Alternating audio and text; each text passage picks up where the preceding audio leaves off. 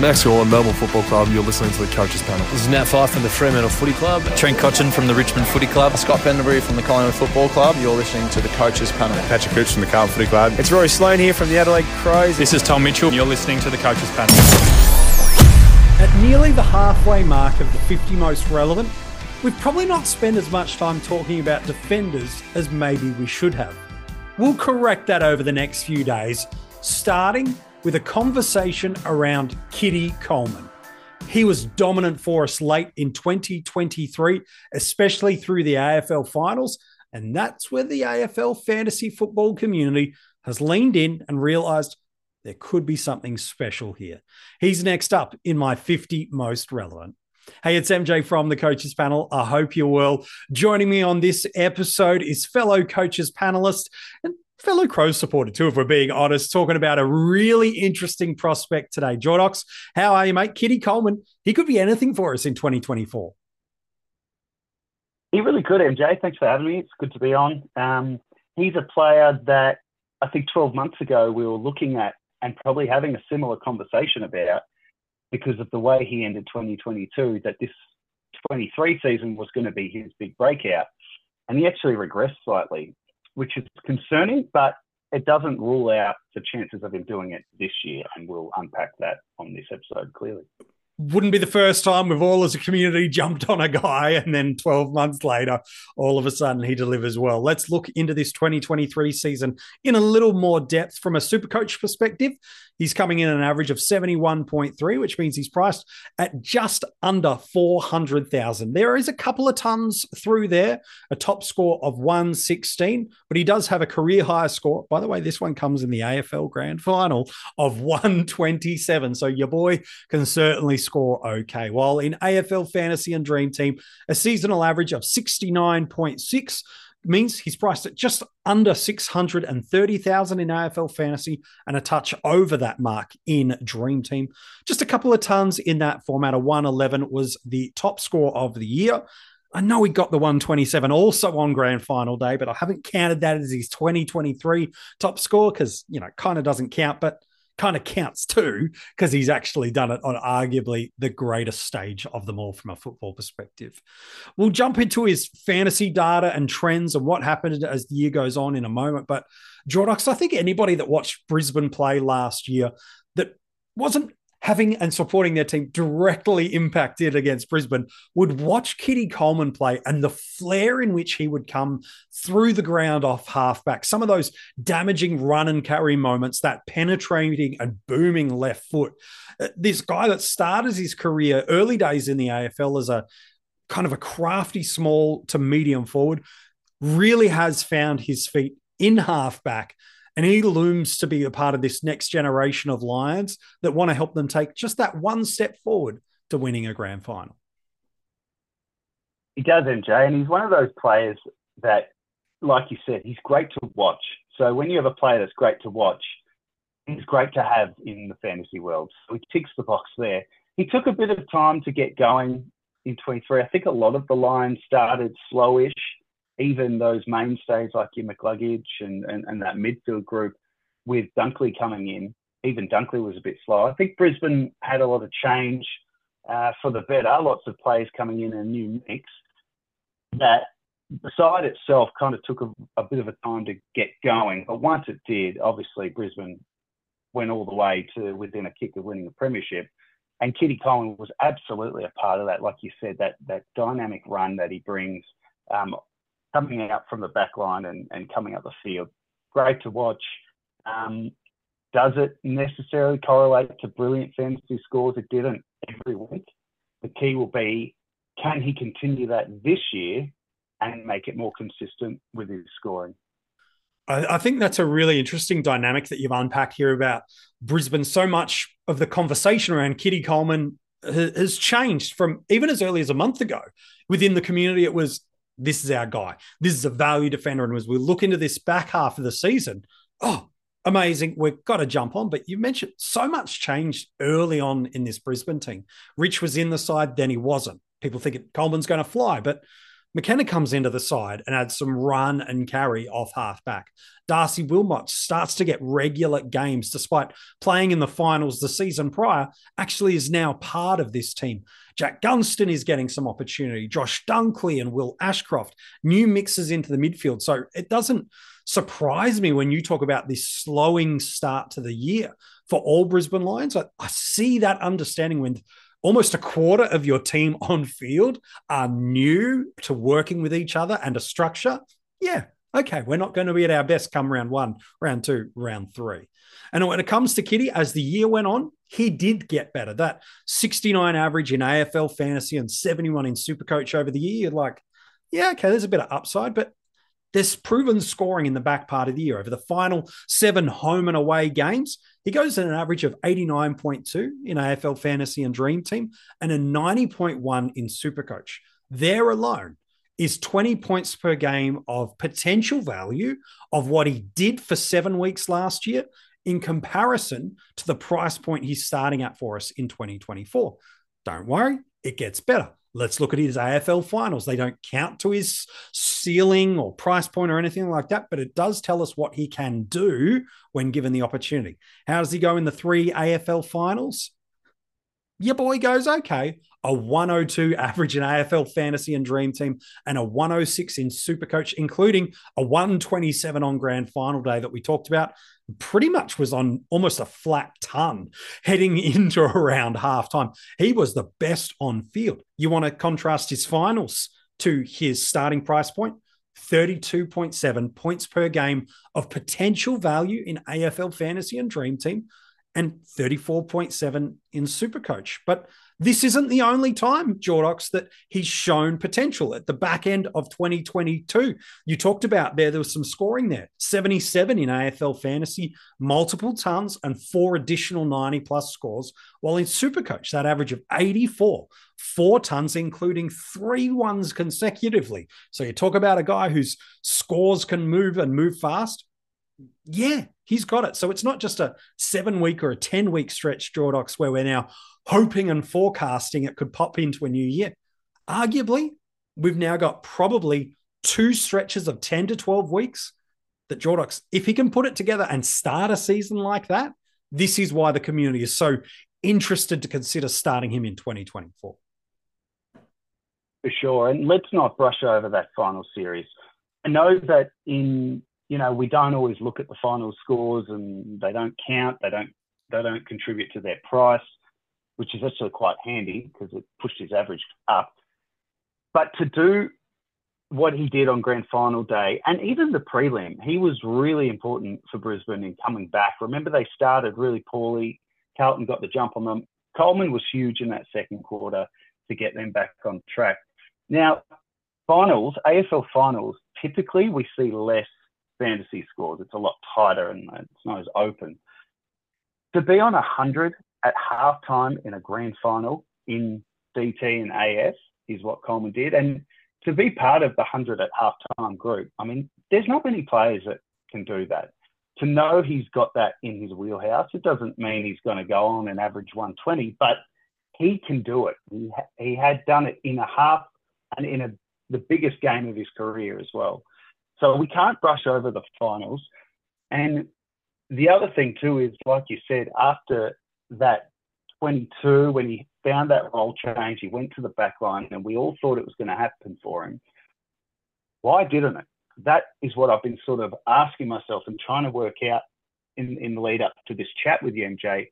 What went wrong and why should we have confidence that this will be the year?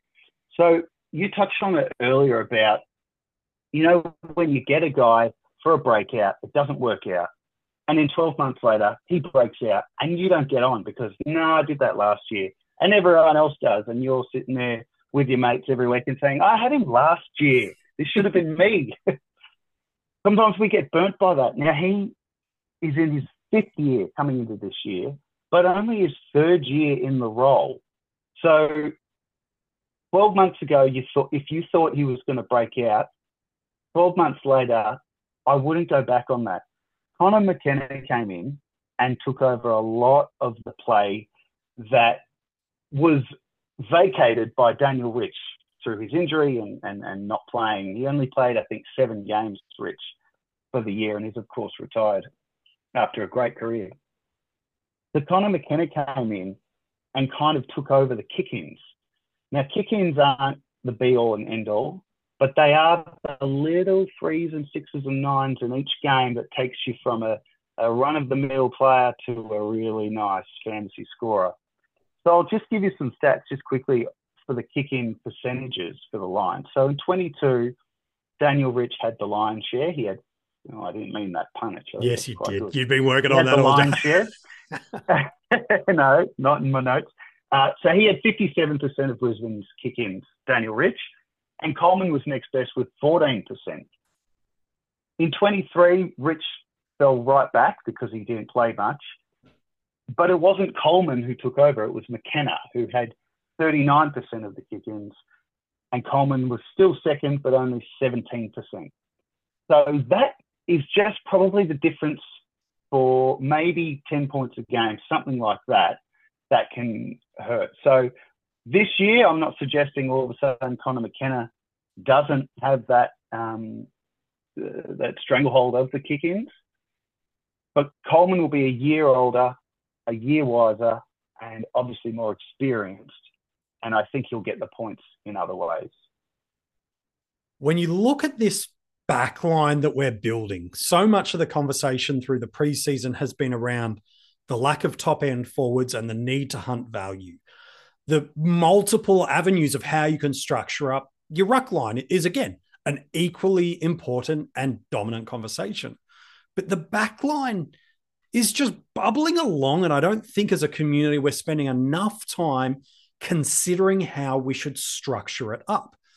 You've got the Dacos dilemma. Do you start with him or do you not? He feels like this guy that is polarizing the community, and don't you worry, I'd be a fool not to have him in the 50 most relevant. So he's going to appear. We'll get to that, but there's equally as many people bullish on starting and equally as many bullish on fading and upgrading to him with some hope of some things going your way in that first few months. Then you've got the young, does that midfield role and scoring hold. Sinclair, Sicily, Stewart, all have shown now for a number of years they can be at the top of the tree. How many of these top-end guys do we get? Then at the lower end, based on ownership percentages, guys like a Dan Curtin. I know he's in the rehab group at the moment, but the club are being uber conservative with him. You've got a Toby Pink, who people I think are just picking going, he's a name and there's a space. So let's give it to him. Then you've got, depending on the formats, Zach Williams, Caulfield, Marty Hall.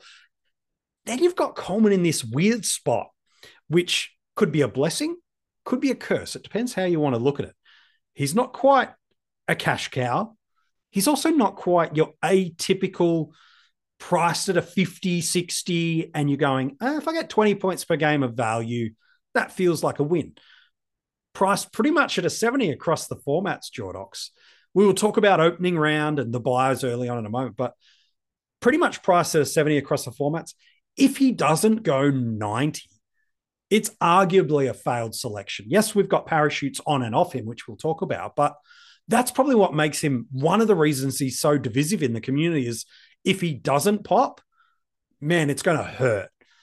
That's an interesting price point he finds himself in because structurally you're committing to a lot of money that, yeah, you can pull the parachute and move off easy enough, but it does have to work and you do need to be super bullish. You can't be passive about Coleman. You've got to be like, yes, I'm into Kitty this year.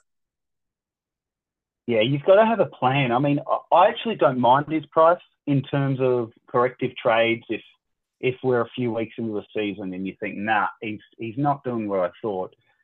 He's already worth a bit, DT and AF is in 600s. So he's not miles off turning him into a premium, depending what you do with your other trade. And then he's got a lot of cash on his head if you decide, say you didn't start Zach Williams or there was someone a couple of K, 100K cheaper that is popping and you think, oh, I missed him. You can actually drop down to that player and save a bit of cash. So he's really in the middle there, like you said. And then the other part too, and this is the real sticking point and the biggest strategy piece that's unique to 2024 is that he plays opening round. So when you've got a guy who's having a bye in those early rounds, you want to be pretty confident with them and pretty keen to have them. If you're on the fence, the fact that the early bye is there is probably enough for you to get someone else. Yeah. Opening round is a unique cat, and the subsequent buys that come. And I think people that open the formats in mid to late December, whether it be the team pickers or when AFL Fantasy opened up officially, they just looked at that finals run. They looked at how good he was on grand final day. They saw that value towards the back of the year. And what did they do? It's only a kick, a jump, a block. It's only a serve. It's only a tackle, a run. It's only for the fans. After all, it's only pressure. You got this. Adidas.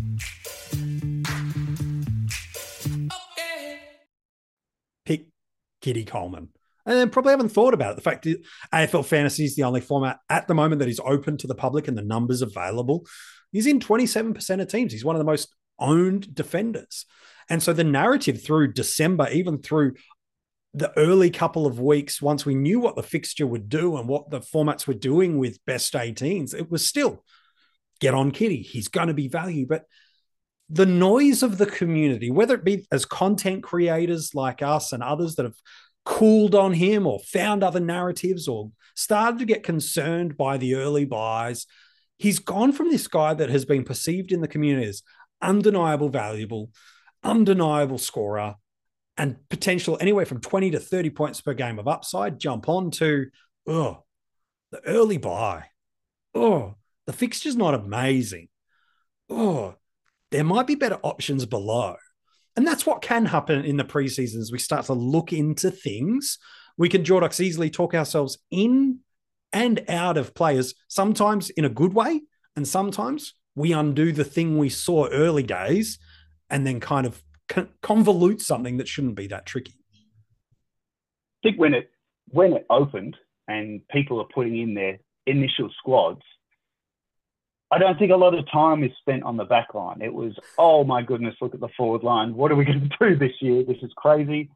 Oh wow, the rucks. Geez, there's a lot of options there.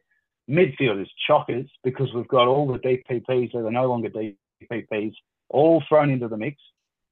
And then there's the back line, the humble back line. It's sort of, you start with, do I start Dacos or not? That's the first question. And from there, there's not a huge amount of debate that's going on. And even in your 50 so far, like you said, we haven't even got to much discussion about defenders, and that will change, I know.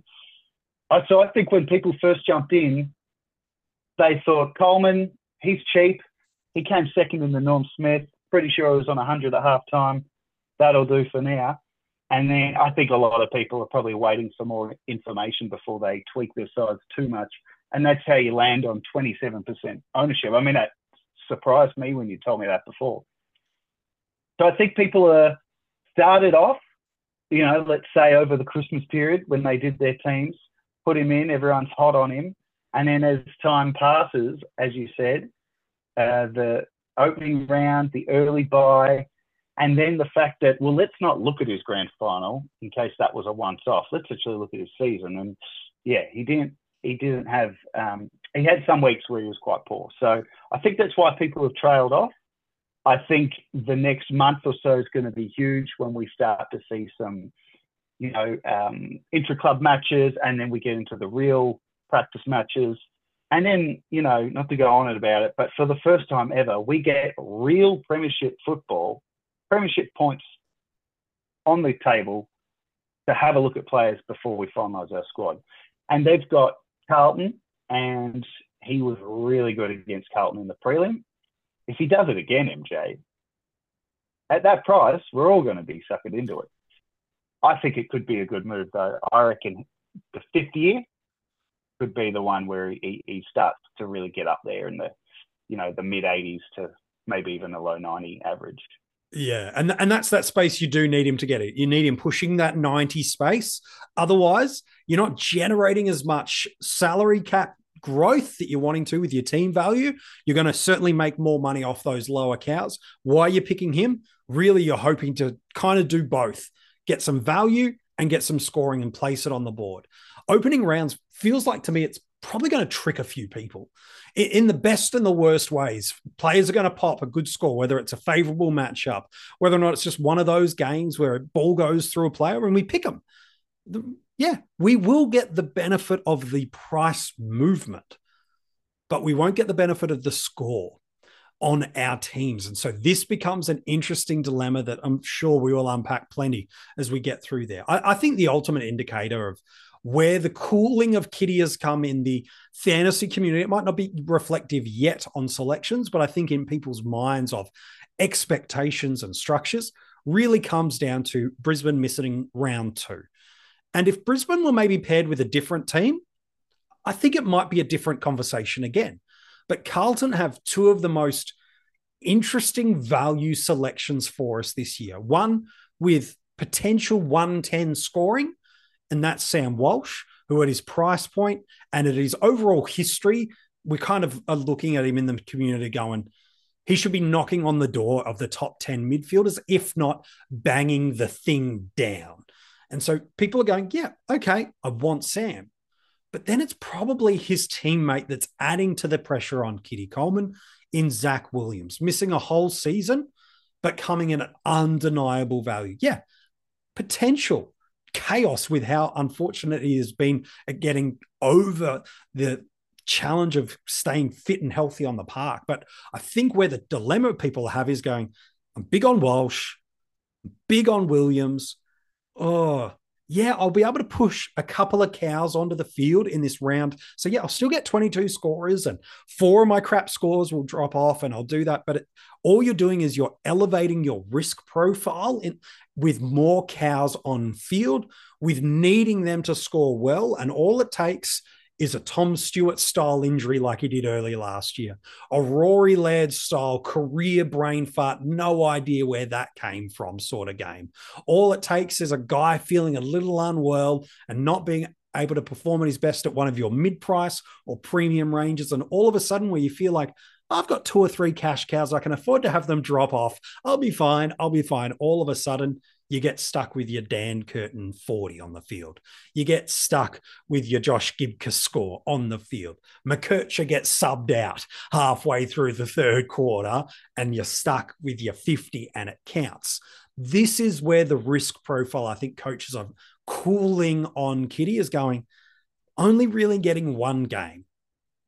I'm getting round 1.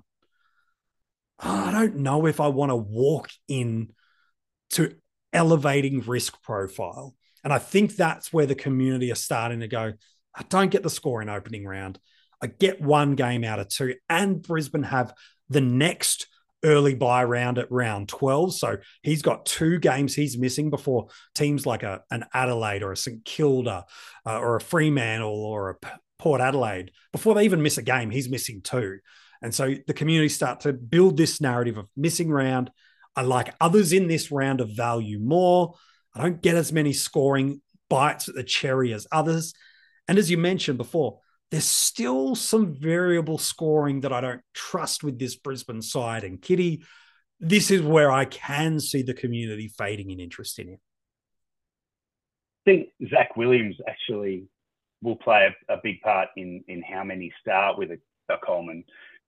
If you are heading towards that opening round and then Zach Williams doesn't make the 22 for whatever reason and isn't playing and you need that parachute option, Coleman will be a popular parachute option for Williams, albeit for those who've kept a bit of cash to the side in the event of needing to, which, you know, I'm sure Zach Williams will be talked about at some point in this 50. And when it is, that'll be the advice, I'm sure.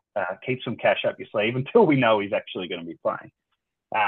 But yeah, I don't think there's going to be many who have Williams and Coleman for those reasons that you just put out there with that early buy.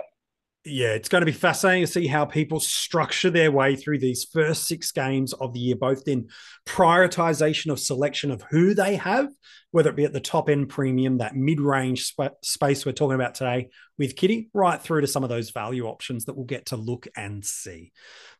He's got parachutes about him, though. It's really hard, and there'll be people who are a bit stressed about it, but I guess the advice that we always give here is just have fun. Like, we're all learning. This is all new. These opening buys, opening round, early buys rather, and opening round, it's all new. We've never gone through this before. So just have fun. And, I'm sure in 12 months, there'll be lots of lessons from the first go at it that we either take or we're just stubborn and we do it the same way.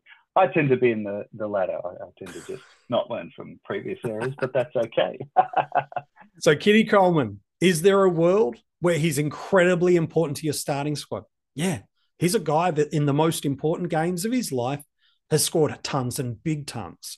For multiple stretches over 2 seasons, he's gone 80-plus averages and shown he can hit tons and 90-plus scores. And at a price point of 70 across the formats, you've got an easy pathway from 20, 30, 35 points per game of value in a line that people are still just getting their arms around. How do they want to structure it?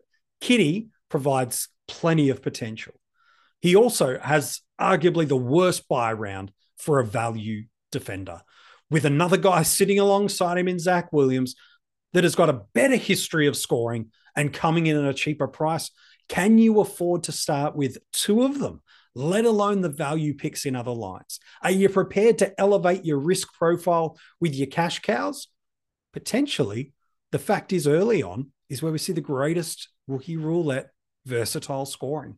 And so could you pop a ton when others are just fielding 50s by abling to allow a Coleman and or a Williams to sit on your bench? You elevate the potential ceiling of these cows. Is he relevant? You bet he is, because there is a world where Kitty Coleman comes out of the gate despite missing a game early and tears 90s and 100s and gives you an incredible start to the year. Equally, there's a world where it doesn't quite work and it's another slow start for Brisbane. But is he relevant? You bet he's relevant. And just check out his ownership percentage. Everybody needs to keep an eye on him at the very least. Where he goes on draft day, though, Jordox, is really interesting to me. We do know 2 things. One, people pay a lot of attention in the draft community because of the amount of salary cap or classic format hype, where the most content creation is on offer in the classic formats of the game. That does bleed into the way we view draft. It is hard to turn off those 2 brains and different disciplines alongside it. If you expect him to go towards that 90 average, well, then all of a sudden, regardless of where you're picking him at almost in any point in the draft, you're going to get huge value upside. I think some see him as a top 30 defender. Others are slowing a little bit and think maybe top 40, top 50. Where do you think he goes? Is he D4? Is that too late? Is D2 too early? Or is D3 the Goldilocks spot for him and's just right? Jordox, where are you taking Kitty Coleman on draft day? D3 is probably the sweet spot. I don't think it's much of a stretch to say he could be a D2, though. Obviously it depends how those rounds start in your draft, because everyone's going to be panicking about forwards. I think I'd be pretty comfortable if I was looking at my squad at the end of the draft and seeing him at D2. I think he's got the potential to fulfill that role and get up to what you need him to. But that average next to his name, I know there's the salary cap influence, which could fade, MJ. I mean, it could fade, and there could be even less people talking about him by the time we get to draft day, most people's draft days. And that average next to his name, a lot of people draft by average. I actually thought, if you've got any Collingwood fans in your draft that you know of, I reckon Collingwood fans will see his name and think, oh, that guy nearly cost us the flag. He's good. So I reckon Collingwood fans will know exactly who he is, despite the average. All that said, I think you nailed it before. D3 is probably the sweet spot, but I wouldn't be disappointed if I ended up with him at D2, just because I think he can go on and have a good year. Yeah, D2 would only be if you've gone really deep and heavy on the other lines. You're kind of fading on that back line, and then you get pleasantly surprised with that possible upside. Otherwise, you probably are running a bit skinny through there. D3 for me is like, this is the normative spot people probably look. And there are some leagues where they draft, like you said, purely off historical averages. And depending on the depth and knowledge of that draft league, he could slide to as late as D4 with D2 scoring upside. So he's a fascinating guy to watch on draft day to see how it all plays out. The other thing with the backline, for draft coaches who are really shrewd will know that the easiest players to pick up off the waiver wire that will deliver for you in the year are often defenders. There's always new guys picking up new roles that you can get off the waiver wire. So if you were to fade your defenders a touch and end up with a Coleman at D2, but you've got the best forward line in your draft, or you've gone mega on those mids, I mean, that midfield, there is the potential to go, if you ignore the forwards and backs and just pick mids, you could have an extremely good midfield this year, because the depth just goes for days this year. So everyone plays it differently. And like you, MJ, and most, and all our listeners, I can't wait for draft day. It's going to be really good this year. The good news is it's getting closer and closer. Hey, mate, always a pleasure to talk fantasy footy with you. Thanks for being on another episode of the 50 Most Relevant. Thanks, mate. Chat soon. If you want to go and check out the article that sits alongside this for Keidean Coleman, it is online for you now at the Coaches Panel website. Simply put into your browser coachespanel.tv. You'll be able to see that article on Keidean, as well as all of the other episode articles we've done of players in the 50 most relevant. If you're enjoying the audio podcasts of these, make sure you're subscribed and left a nice 5-star rating and review, and share it amongst your fantasy footy league mates about some of these players. Maybe it's a player you've got in your keeper league that you just want to let people know, yep, my boy's on track for a breakout, and you want to do a little bit of a humble brag and flex. Absolutely no problem with you doing that. Share that with the community. And if you're watching this or any of the other episodes on YouTube, you can comment below with your thoughts on this player. Is Keidean Coleman going to pop that 90 average that he needs or not? Comment below and let us know. Subscribe and turn those notifications on. So as soon as a new episode drops, there's one every single day of the preseason, you'll be notified straight away. In just over 30 seconds, I'm going to tell you a little bit of a clue to see if you can figure out who's coming next at number 27 we're up to tomorrow in the 50 most relevant. But in the description of this episode, there's a couple of great things you can get involved in. One, all the social media handles, so you can follow all of the Coaches Panel members, whether it be on X, on Facebook, or on Instagram. You can go and click there, check it out, as well as the official Coaches Panel handles. And it's also got all the links for where you can become a Patreon member. It's there. You can show your support for the Coaches Panel, get access to some exclusive and hidden groups, additional articles, podcasts, and even a couple of sneaky leagues that you can get involved with that are Patreon only, and a bunch of other extra rewards. Plus, it's a practical way of saying thank you and supporting the Coaches Panel. We really do appreciate every single Patreon, and we'd love for you to join in to become a part of that supporter group. All the details in the description of this episode. So, who's number 27 in the 50 most relevant? Yesterday was a defender. Today was a defender. Good things happen in threes, right? So let's stay in the lane of a defender. He was a player that as he entered into the start of last year, I don't think anybody was talking about him. But by the time it got to the buys, let alone the end of the season, in our defensive line, he became critical for us. He showed a ceiling and a consistency of scoring that I think many people didn't even think this guy has. He's got a monopoly on this role now.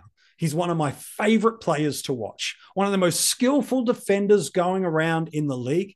And as he heads into a critical point in not only his team's development, but also in his own personal growth, he's got the chance to go to the next level. He's already a premium. But could he be one of the few players that matches it with the ceiling of our top defenders for 2024? Find out who he is tomorrow in the 50 most relevant.